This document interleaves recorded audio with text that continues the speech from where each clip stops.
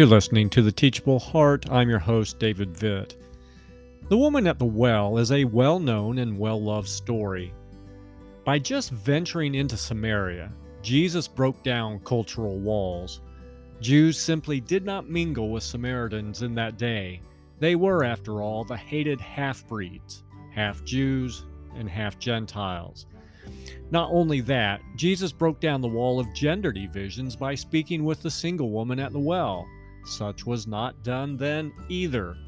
But it's not the broken barriers I want to focus upon today, nor do I want to dwell on the fact that Jesus accurately told the woman all about her sinful lifestyle.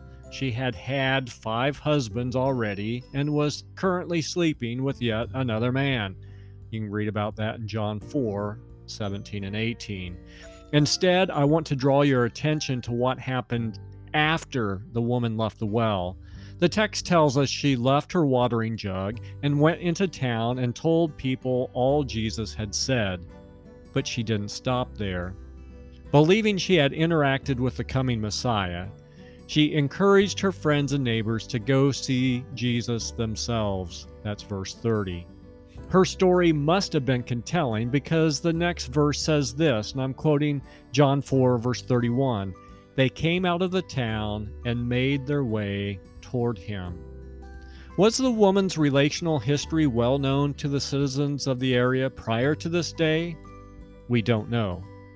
What we do know is that the woman made no effort to hide her sinful past as she told anyone who would listen about the Christ who was willing to forgive her.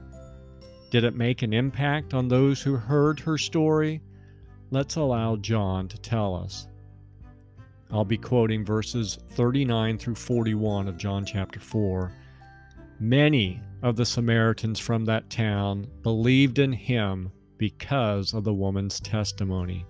So when the Samaritans came to him, they urged him to stay with them, and he stayed 2 days. And because of his words, many more became believers. She testified, and many believed.